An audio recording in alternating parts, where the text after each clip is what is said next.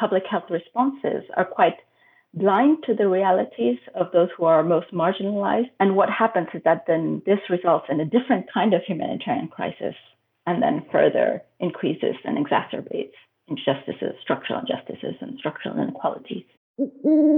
Hello, I'm Katrien de Volder. This is Thinking Out Loud, conversations with leading philosophers from around the world on topics that concern us all. This is a special edition on ethical questions raised by the corona pandemic.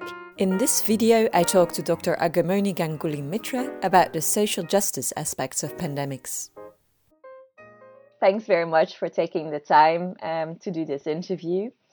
And so much of your work focuses on ethical issues arising from social injustices and inequalities. How are these issues relevant to outbreaks of epidemics or pandemics?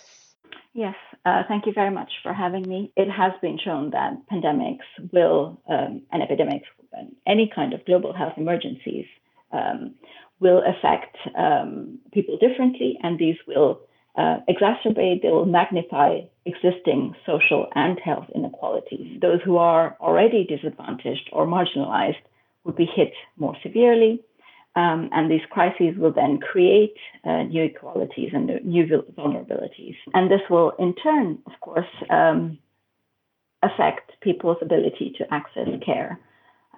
So they might be more adversely affected within the systems of triage or allocation if somewhere down the line we haven't thought about who they are, where they are situated in society before they come to us in terms of the healthcare system. So can you make that a little bit more concrete? So how would they be affected in triage, for example? If we decide, for example, that triage is based on first come, first serve basis, if you have somebody with a disability or issues of mobility, for example, this affects your ability to access healthcare in the first place. So you'll never be the first one to access healthcare. And therefore, there will be a pattern of discrimination within the triage system if we are not attuned to the fact that people with disability or mobility issues, for example, will have more obstacles to face in terms of accessing the healthcare. Similarly, in our public health responses and policies, if these are not attuned to the social determinants of health, to existing structural inequalities and things like racial, gender, class-based discrimination, they'll end up reinforcing those social and structural inequalities. So how would that work? How would they reinforce these inequalities? So I can give you some examples maybe from an area that is how pandemics or outbreaks are always gendered. So if we think about the 2014-2016 Ebola outbreak, women were far more susceptible for many reasons, right? They were more susceptible in their role as carers. They were closer to people with the illness. There was an increased vulnerability to sexual and other kinds of violence, especially in context of conflict. There was also a rise in, for example, in maternal deaths, as resources were deviated and allocated to fighting Ebola rather than to the other broader healthcare issues existing there. There was a decrease in childhood vaccination, for example, which meant that when these children got ill, mothers had to stay home to take care of them. There are also examples from the Zika outbreak. Early on in that outbreak, there was a policy response to tell women to access contraception, to avoid pregnancies. And this was done in a context where women have very little autonomy over their own reproductive and sexual health and choices. Some of the most disadvantaged women will not have had access to contraception and will certainly not have had access to abortion.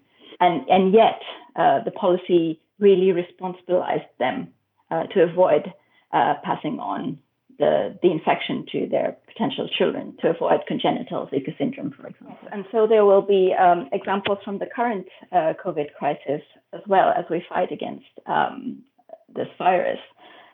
So, for example, early on, there were worries about, in a lockdown, women not being able to access contraception, not being able to access, importantly, abortions. There are also worries about women being subjected to increased violence within the home, space in the UK, but also worldwide. In the lockdown, women being forced to live in constrained situation with their abusers, and also the fact that the women's aid sector has been hit quite hard by austerity measures means that there are fewer measures of support that we can provide women who will be in these situations. There will be also worries around the fact that women are in the front line of this fight against the virus, not only as nurses in hospitals, but also as staff in care homes, where there's a considerable shortage of personal protective equipment. So these are some examples from the UK. There are also many examples worldwide. So if I can just take one example from India, the lockdown came on rather suddenly. So everything, shops, transport, etc., were all closed down within hours of the announcement of the lockdown. This meant that, given that a large percentage of the workforce in India are migrant laborers, they were then left stranded without livelihoods, without a home. And within that, women who work in India are also, a majority of them work as within the informal sector, right? So they will work as day laborers, they'll work as cleaners and cooks in other people's homes. And of course, all these income sources would then be closed for them. And so they'll be much more heavily hit by measures such as lockdown. And so what we see, unfortunately, is that there is the fact that public health responses are quite blind to the realities of those who are most marginalized. And what happens is that then this results in a different kind of humanitarian crisis, and then further increases and exacerbates injustices, structural injustices, and structural inequalities. Gender being one of those examples, but of course this will apply across race, class, disability, and other minorities as well. What could be the explanation for why there is so little attention being paid to this major problem?